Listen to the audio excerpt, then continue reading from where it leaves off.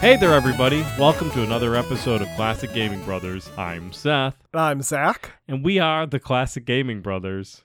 That's right. We are the Classic Gaming Brothers. What a day. What a day, what a dollar. That is producer Doug's catchphrase. He has that on his license plate. It's a very long license plate. I think it's European. Yeah, definitely. I don't think he has a United States license plate. He said that's fine. Yeah, he said he was allowed to drive here. And then sometimes he drives on the wrong side of the road. That's right. We're not sure where he's from, producer Doug. We just know he likes his cigars and his fancy hats and his beans. And his Spider-Man pictures. So, welcome to another episode of Classic Gaming Brothers. Thanks. I've never really welcomed you. I know, you've been the rudest guest ever. I know, I'm sorry. Wait, wouldn't I be the host if I'm welcoming you? Yeah, you'd be the rudest host ever. Yeah, if I was the guest, I'd just be sitting here waiting to be welcomed. Just like all those guests that we keep in the little welcome area. We haven't let them in yet. We're just keeping them locked in just in case. This is a weird way to start an episode. Yeah, I was thinking we're getting close to episode 200. We are very close to episode 200. And I have to remind you that episode 200 is going to be about presidential video games. Yeah, I know. You don't have to remind me. I know. Are you scared? About presidential video games? Yeah. Why are they scary? Some might be. Are they going to come after me? No, not as scary as Harvester. No, Harvester is kind of a weird game. I'm thinking we play Harvester on Extra Life. Yeah, I'm pretty sure I own it. Yeah, I think we all own it now. Speaking of games, Seth, what have you been recently playing? Recently, I've been playing Conquest of the Longbow, The Legend of Robin Hood. It's a graphical adventure game designed by Christy Marks and published by Sierra Online in 1991. It's a great classic point-and-click adventure game that I booted up and was like, oh yeah, these early 90s games move very slow when you try to walk across from one side of the screen to the next, and I don't know what the skip button is, so my character just slowly walked. In the game, you play as Robin Hood, and you are to collect money to pay off the ransom of King Richard I, so you can put your favorite king back on the throne, all while avoiding the Sheriff of Nottingham. Each day, you need to accomplish various tasks. Fun fact, you don't have to do them. In fact, you can skip critical tasks, causing you to get a worse ending. The endings, I believe, are the worst ending, Robin Hood is captured and killed. The second to worst ending is Robin Hood is captured and pardoned of his crimes. The third worst ending, or I guess the second best ending, is Robin Hood's captured, pardoned, and given like a reward, but no Maid Marian. And the best ending is Robin Hood is knighted or made a lord and is wedded to Maid Marian. So there's a couple of different endings, all while trying to get scores in a classic point-and-click adventure game with the score where clicking random things gives you random points. I like in the beginning of the game, you wake up in a cave and all your merry men are outside eating, and then they're all like, we don't want to hear this bard singing, so we're all going to flee. So then they flee, and two of them, Will and some random new person who I don't believe is a canon merry man, go up and they're shooting target practices, and you can go, oh, I'm Robin Hood, I'm really good at shooting. But then you go into a mini game where you have to actually shoot, and it's really tough. So then you miss your target, and then they go, wow, I guess we should have bet against you today because that shot was bad. And which is, I think, is pretty funny that you can just be bad at shooting as Robin Hood, who is infamously a famous shot. I also believe it is one of the most researched games of its time. So the game has a bibliography, and in it references 28 volumes of books, all referencing the historical Robin Hood. If you like classic adventure games and you like the Scum engine, check out Conquest of the Longbow, The Legend of Robin Hood, and you can play through a historical rendition of Robin Hood. Zach. Yes, Seth. What have you been playing? Recently, I've been playing Alien Trilogy. Released in 1996 by Probe Entertainment. The game was released on PS1, Sega Saturn, and MS-DOS. I've been playing the MS-DOS version. It's based on the 3 Alien films, and in the game you play as Ellen Ripley, and you must fight xenomorphs and facehuggers. You start the game out with a pistol, and later you find various weapons, such as a shotgun. You also find a flamethrower and a pulse rifle, which is just a fancy name for a machine gun. The game utilizes a motion detector detector device, which is kind of neat. So whenever you're walking, you kind of get the slow footstep sound as you're walking down the empty hallways. And then on your little motion detector, you'll see the little blip appear of either a face hugger or a xenomorph. The game is pretty neat. It's kind of done in a Doom style first-person shooter engine, so everything is a little flat. But that being said, the animations are really nice. They actually did mocap for some of the animations, I heard, which is nice and cool. And yeah, overall, good game. And it would be cool if Night Dive were to make a remake of it. I think that would be really nice. So if Night Dive, if you're listening, please do that. Anyway, that's what I've been playing. Today's episode, we're going to be talking about some heroes in a half shell who have what we call turtle power. Those heroes are, in fact, the Teenage Mutant Ninja Turtles. Seth, what are your memories of the Teenage Mutant Ninja Turtles? What are my memories of the Teenage Mutant Ninja Turtles? My core memories of the Teenage Mutant Ninja Turtles are the 1987 cartoon, of which, when we were a child, we had one episode on VHS recorded, and it felt like a movie, and we would watch it. That was only a half hour long? Yeah, when you're a kid, half hour is like 4 hours. It was the episode Enter the Rat King, and it introduces the Rat King as a villain, and they fight him. I don't know if there was another episode, but it was definitely just a couple of episodes that we had recorded. It was along the same lines of having a couple of random episodes of Spider-Man and His Amazing Friends, which were also randomly recorded. Well, we had like an actual tape of Spider-Man and His Amazing Friends. It wasn't like we recorded it. It was like a produced tape from the company. The Teenage Mutant Ninja Turtle ones? The Spider-Man one was, at least, because I still have that tape. It has like the label and everything on it and a bunch of commercials. Wow. Yeah, it was like one of the releases that they did of just that episode, apparently. Well, to be fair, that episode's a very important episode because the X-Men are in it. But yeah, we had Enter the Rat King. That was on a VHS tape that was recorded. I don't believe it wasn't a merchandised product. And then I do remember, I believe the roller rink had the arcade Teenage Mutant Ninja Turtles games. Yeah. And my thought was, upon seeing the Teenage Mutant Ninja Turtles games, I was always happy and sad at the same time. I was happy because it was a good arcade beat-em-up game. I was sad because it was not the X-Men arcade beat-em-up game. So I always felt personally that the Teenage Mutant Ninja Turtles arcade game was second fiddle to the X-Men arcade game, but it was still a good play. Yeah. I mean, they're basically the same game. They're both made by Konami. Oh, for sure. They are it's same with the Simpsons game. Yeah. They're all the same game, but the X-Men one is the superior one. It's true. Zach, what about you? Do you have any memories? I mean, most of my memories I think I diffused from you because growing up with Seth meant I watched a lot of things that Seth watched. So when Seth watched the Rat King episode of Teenage Mutant Ninja Turtles, so did Zach. I think I had a couple of friends who were also had a couple of tapes of Teenage Mutant Ninja Turtles. I remember watching that when it was when I was over their house, and I remember playing one of the Sega games. I think it was Hyperstone Heist, and I don't really remember playing the arcade until recent, like in the past few years. I played it obviously, but I don't remember playing it when it was like relevant. I remember playing it in more modern era. Just don't look up what an actual Rat King is in real life. Oh, I was gonna say that too. Yeah, no, it's gross. Rat King, the Teenage Mutant Ninja Turtle villain, he's a homeless man with rats on him. Rat King in real life is when rats get tangled up. Yeah, it's gross. Anyway, what's not gross is the history of Teenage Mutant Ninja Turtles. Teenage Mutant Ninja Turtles was conceived by Kevin Eastman and Peter Laird. Kevin met Peter when he was looking to work for a local underground newspaper. Peter at the time was working for a local paper in Dover, New Hampshire. I have a What? Was it a specific newspaper that he wanted to work for? Or did he just want to work for a newspaper that was underground? I think he just wanted to work for a newspaper that was underground. He's like, I don't want reputable news and newspaper experience. I want to go work for some sketchy stuff. I mean, this is early 80s, so this guy was probably like, I want to be cool and hip. I want to write edgy articles. Edgy.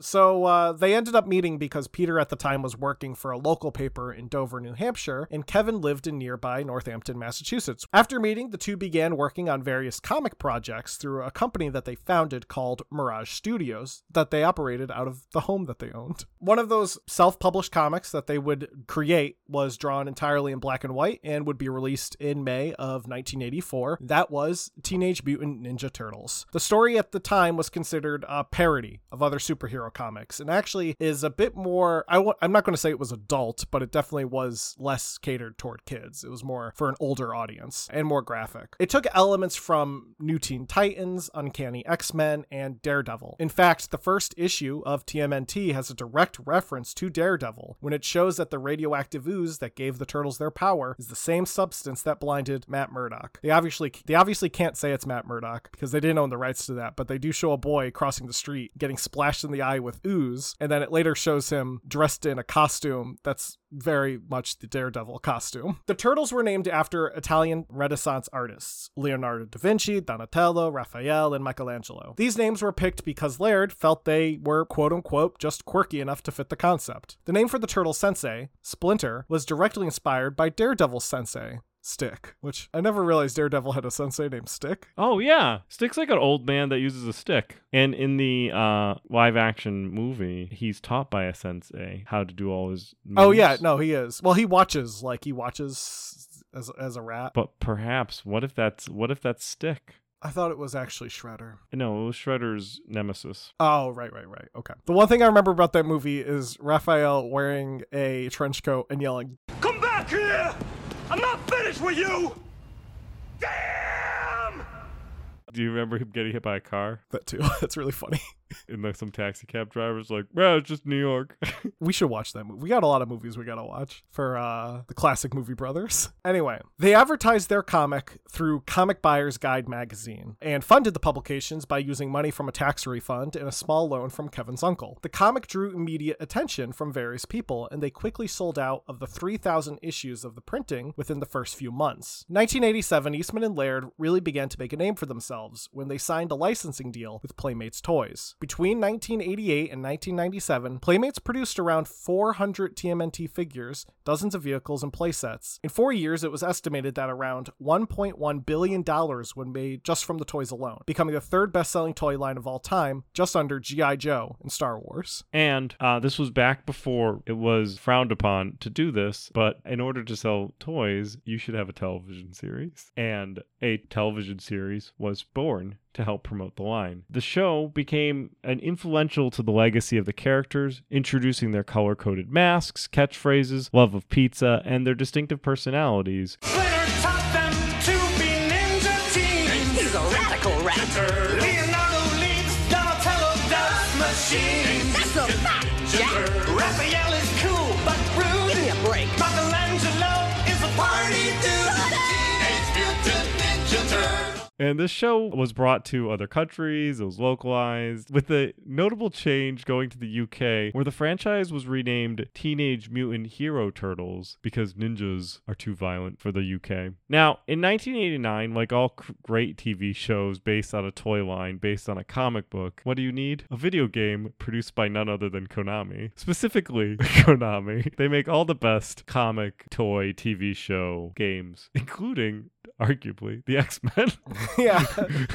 Which also had games by Konami, and X-Men was a comic book that became a toy line that went on to become a TV show. I think one of the interesting things about a television show linked to a toy line is that every episode of the TV show, you can just introduce a different thing that could be represented by a toy, and then you can make the toy for that thing, which is why the Teenage Mutant Ninja Turtles, for being turtles in their teenage years living underground, have a lot of vehicles. They have a van, they have a blimp, I think they got motorcycles, they got all sorts of fun stuff, but they made vehicles so that they could sell vehicles as a toy, which is why it eventually became a law that companies couldn't do this anymore. But anyway, back to video games. Konami made a game, and it was for the Nintendo Entertainment System called Teenage Mutant Ninja Turtles. It was released alongside a beat-em-up arcade unit also called Teenage Mutant Ninja Turtles, and the games are not the same. So the Nintendo Entertainment System game is a platformer where you play as either of the four turtles, and you start as Leonardo, but you can switch between each turtle throughout. You travel around an overhead map, and when you enter a stage, you'll switch into a side-scrolling perspective. So you'll go down like a manhole, and you go down a sewer hole, and you'll go to the side-scrolling levels. Kind of like Mario, except simpler. From here, you must platform around and fight through various enemies, such as Mouser robots, which are made by Baxter Stockman, Foot Ninjas in service of Shredder, or other assorted enemies. The game is split into 6 missions: the streets of New York, Hudson River Dam, Wall Street rooftops, JFK Airport, South Bronx Lair, and the Technodrome. And the bosses consist of the usual suspects: Bebop, Rocksteady, Mechaturtle, Big Mouser, the Technodrome itself, and finally Shredder. Now, the game was also released outside the US, and there are some regional differences. In the Japanese version, titled Gekikame Ninja Den, Legend of the Radical Ninja Turtles, they decided to make April O'Neil Splinter's daughter, not just a friend of the Turtles. So I think they're going with the canon that Splinter was a human turned into a rat. I don't think they were just having fun with weirdness over there. I think they were following the canon. Well, there's 2 canons. Right. The TV show canon. Yes, the TV show canon is that Splinter was a man who became a rat who hung out with some turtles who became men. And in the latest movie, there is another canon where Splinter and the turtles were animals that become anthropomorphized. They also become the size of humans. Yeah. Which arguably would be a very interesting version of the show if they were all just still animal-sized. Yes. But they were ninjas. It's like the moment they leave the sewer, they just get hit by a car and they all die. Have you seen the movie yet? The newest one? Yeah. I haven't seen the newest one. You should watch that movie because what you just described what you described happens in the movie. In the latest movie, Splinter is a older rat, and thus he becomes older than the turtles when he becomes turned into Splinter form. Funny enough, Splinter in the new movie is played by he's voiced by Jackie Chan, and he apparently watched martial arts movies and television shows in order to learn martial arts. I think it's actually a VHS tape that he watches in order to learn martial arts. Where in the live action, he is still a rat, but he's a rat that learns martial arts from a martial artist, and then in the cartoon he is a martial artist who becomes a rat. So anyway, in the Japanese version, we're going with he was a human who became a rat, and April O'Neil is his daughter. The game was also renamed in the UK and Europe as Teenage Mutant Hero Turtles, as we discussed, which, sure. Now, the NES game was ported to various home computers such as DOS, Commodore 64, Amiga, ZX Spectrum, Atari ST, and MSX. The US release for the DOS, C64, and Amiga versions were handled directly by Konami under their Ultra Games label. The European market was distributed by Mirrorsoft's ImageWorks label. Mirrorsoft is the company that was heavily involved in the whole debacle with Tetris. That's just a fun fact. It's also important to note that the game is tough, the NES game. It's like Nintendo hard tough. There's like an underwater stage where you have to navigate this maze of electrical kelp, I guess. Mm-hmm. And if you touch that kelp, you die. And it's very hard not to touch that kelp. It's actually, in old reviews, one of the things people comment as being the worst part of the game. So it was overall very well received and sold well, but later reviews have pointed out some of the gameplay quirks that make the game particularly frustrating. One such area has this thing where if you try to jump over a certain gap, you get blocked by the ceiling, so you fall down the gap. So you have to just walk across the gap, but you wouldn't know that. You would assume that you would have to jump over it, and every time you jump, you fall down. Now, the arcade game, also released by Konami in 1989, is a beat 'em up, so it plays completely differently. You play as one of the 4 turtles, and you must stop the Shredder after he kidnaps April O'Neil and Splinter. You travel around various stages as you fight off Foot Clan soldiers, who are color-coded to indicate their attack patterns, and their weapon of choice. Bosses in the game include Rocksteady and Bebop, who at one point team up, Baxter Stockman, Granator, General Trag, Krang, and, of course, Shredder himself. The arcade game was released as a dedicated 4-player cabinet, as well as a 2-player conversion kit. I want to make a quick note on something that I love about Shredder versus his comic appearance in the Mirage comics and then his later appearances. In the Mirage comics, he shows up in the first issue, and they fight him by throwing a trash can at him and knocking him off the building, and he gets crushed by a garbage truck. Isn't that how he dies in the live action in the movie, yeah, he comes back. If you don't watch the other movies. That's true. But I just love that he's like this big bad in the rest of even in the more recent movies, like the live action movies they did, they make him this mech. It's so weird. I also like in the 1987 cartoon, he's Krang's assistant. Yeah. So Krang is a general from another dimension, but he's also like a goo brain creature and has no ability to really act, so he has to build a robot body. And until he has his robot body, he just has Shredder do all of his work. And Shredder is just like, I need to take control of this. He's like, needs to exact revenge. And Krang's always like, well, you got to do this before you like do the thing that you want to do, Shredder. And so Shredder's like, fine. And he just ends up being like Krang's like buddy. And he's really bad at doing what Krang wants done. And Krang is like, no why. Like he's always calling Shredder out on him not being able to do his job. He's like, Shredder, I don't even know if you can even handle this since you haven't been able to handle all of the other tasks that I've gave you. Krang, stop this tantrum and just tell me what's wrong. What's wrong? I gave you a vital mission and you sent those two ant-brain mutants to botch this up. Ow! Look, I can't go racing to the surface every time you want some silly bauble. Really interesting how these characters, I guess, are all the same, but throughout the media, they're always, like they always have kind of like core personalities, but I think they change how they are. They tweak them based on the version and who's writing, which is cool because I think Shredder's always Shredder, but I think sometimes Shredder is a whiny guy and sometimes he's the big bad. Now, the arcade game was ported to the NES in 1990, where it was released as Teenage Mutant Ninja Turtles 2, the arcade game.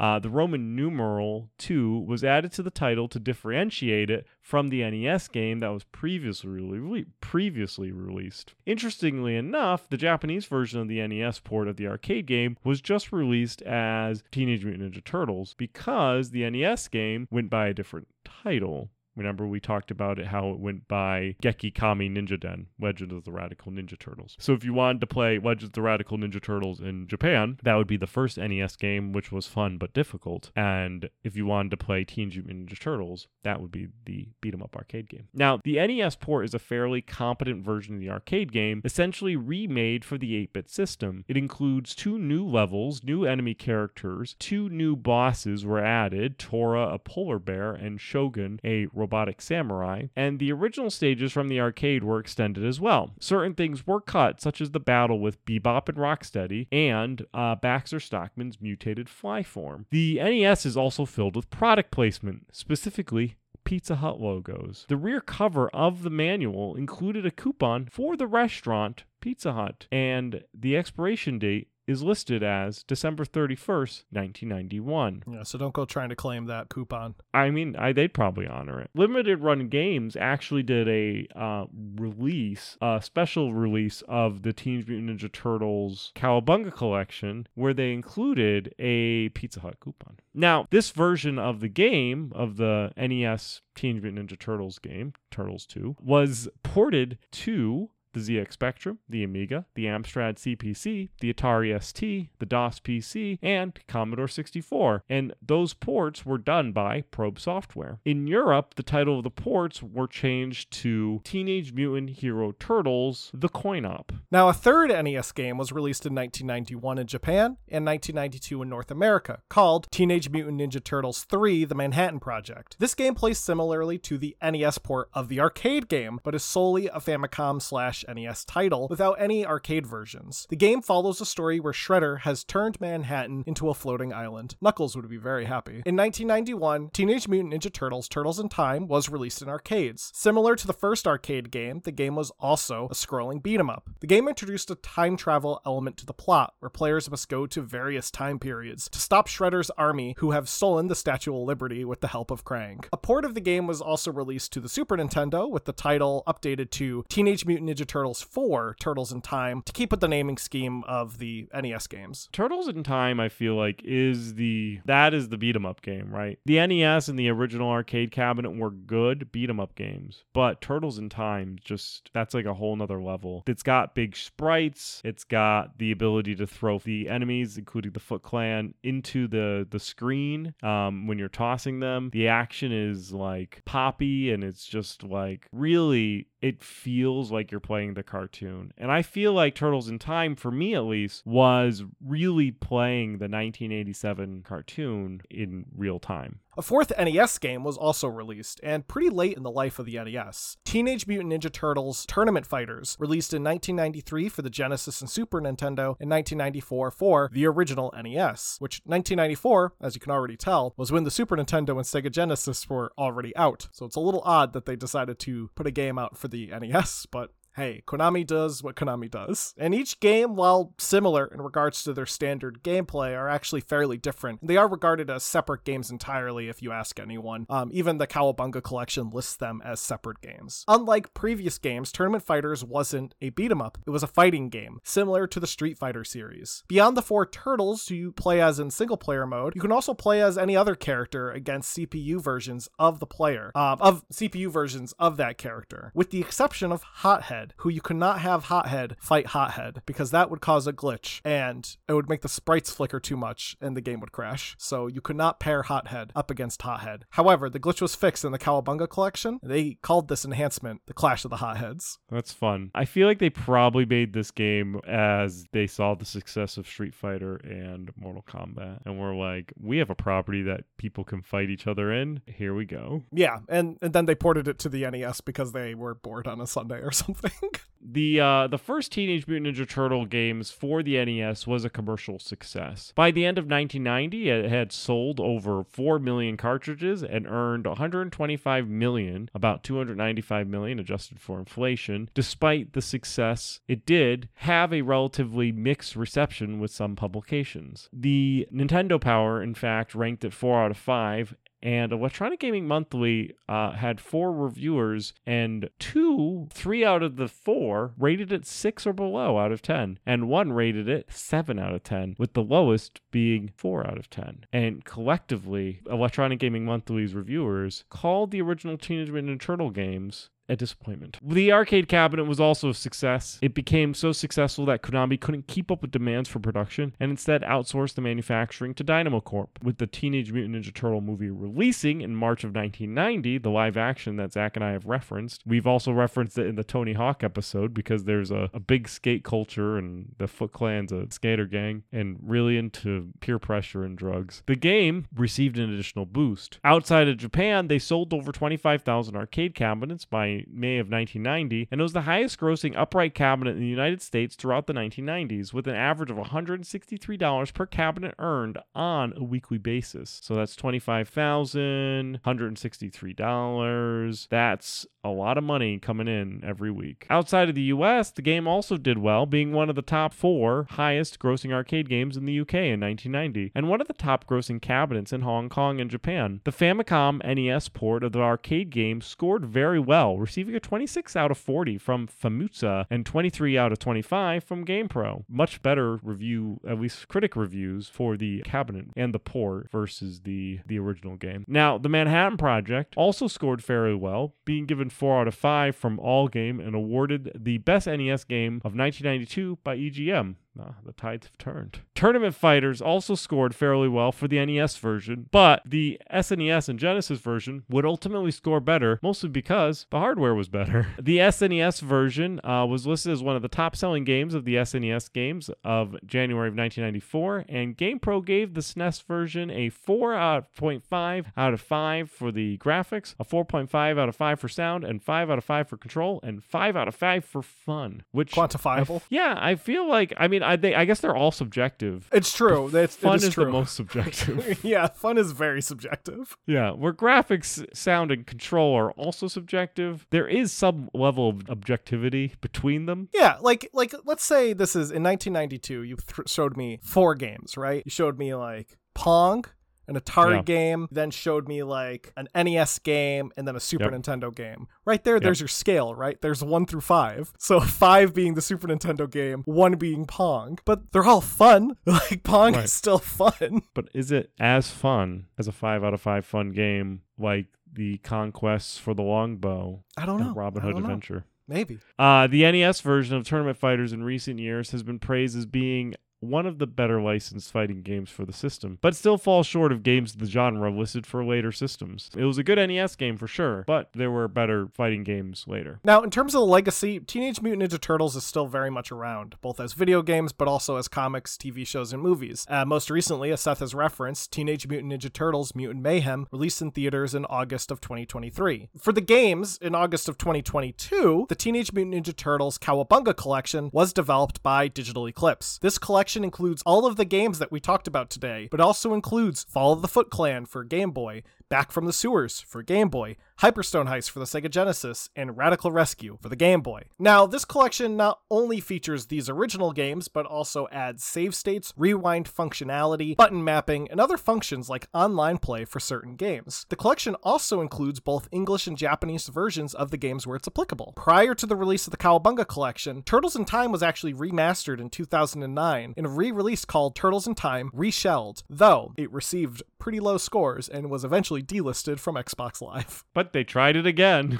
But they did try it again. As a tribute to the original arcade games, Teenage Mutant Ninja Turtles Shredder's Revenge was released in June of 2022. This is an entirely new beat-em-up game that is based on the 1987 cartoon, with obvious influence coming from the arcade games of Konami's time developing those games. There's a lot of references, more so in Shredder's Revenge, to the 87 cartoon. So if you are familiar with the 87 cartoon, I think almost every person, even the Dimension X kids in the car, are mentioned and referenced. So like everyone's mentioned at some point in time. So it's a great little romp if you're nostalgic for the cartoon. Well, that will do it for our Teenage Mutant Ninja Turtles episode, and it's probably something we're going to revisit again someday, especially with Mike, because I'm sure Mike would love talking about Teenage Mutant Ninja Turtles and talking about the Playmates toys and what those meant to him. Now let's get into our retro rewind. Seth had me play Spider-Man/Venom Maximum Carnage. Seth's memory must be bad because I played this game back 100 episodes ago in episode 94. It is a side-scrolling beat-em-up from 1994 by Software Creations, where you play as either Spider-Man or Venom, or you can play as both, as it's a two-player game, and you fight Carnage and his group of baddies, including Shriek, Doppelganger, Demogoblin, and Carrion. It's based on the comic book story of the same name, and it's a pretty good game. I like it. It's got these nice big sprites for the characters, and it's a Sega Genesis beat-em-up. You can't really go wrong with that. I would say it would be nice if there was a bit more like speed with when you're playing as Spider-Man. He just kind of plays as any beat 'em up character would play. You kind of think of Spider-Man as like quick and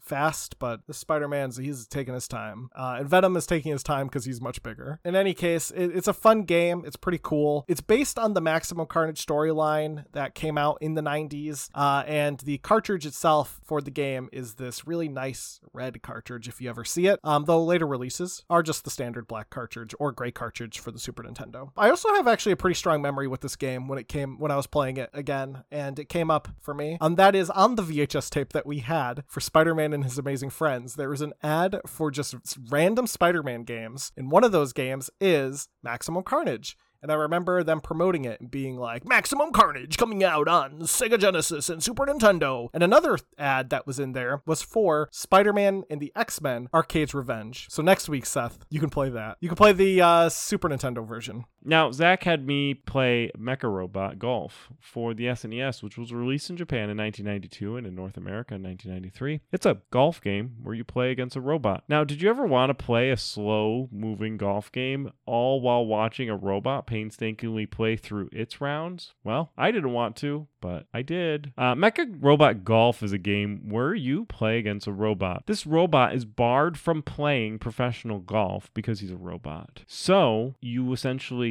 buy him to play golf against you on your private golf course, which I don't think is any better than discriminating against him and allowing him to play golf professionally. You instead say, come to my private island and play golf with me all day long, which makes him a golf slave. Apart from that weird storyline, it's a golf game where you play against a robot in 3 different modes. A tutorial mode where it teaches you how to play the game, a driving range mode where you hit balls as far as you can, and going head to head where you use like a 3-stage golf game where you like click kind of thing against a robot who also golfs just as slow as you. You don't play as the robot.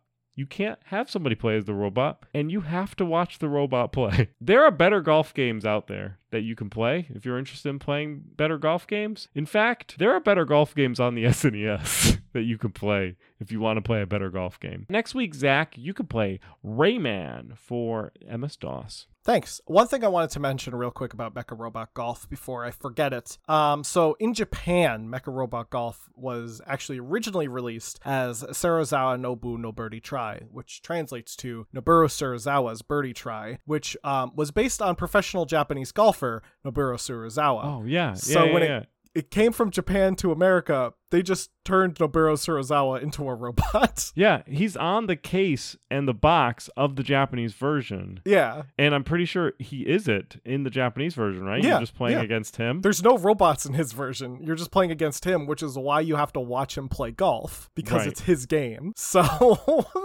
So in this version, it's that you're watching him play golf, but he's a robot. Exactly. It's bad. It's not a good game. I'm sorry. I thought it looked like a fun game, so I'm sorry you had to go through that. There are more fun golf games. That's saying something. Well, if you have any memories of the Teenage Mutant Ninja Turtles or Teenage Mutant Hero Turtles, if you're from the UK, feel free to email us at classicgamingbrothers@gmail.com. We're available on Facebook, Classic Gaming Brothers, Instagram, Classic Gaming Brothers, Twitter, and Blue Sky as CG Brothers Pod, and you can also find us wherever podcasts can be found, be it iHeartRadio, Podbean, or iTunes. And with that, I think that's everything, but if Seth wants to include anything, go right ahead. Don't play games like my brother. And don't play games like my brother. I've been Seth. And I've been Zach. And we've been the Classic Gaming Brothers. That's right. Right. Michelangelo is a party dude.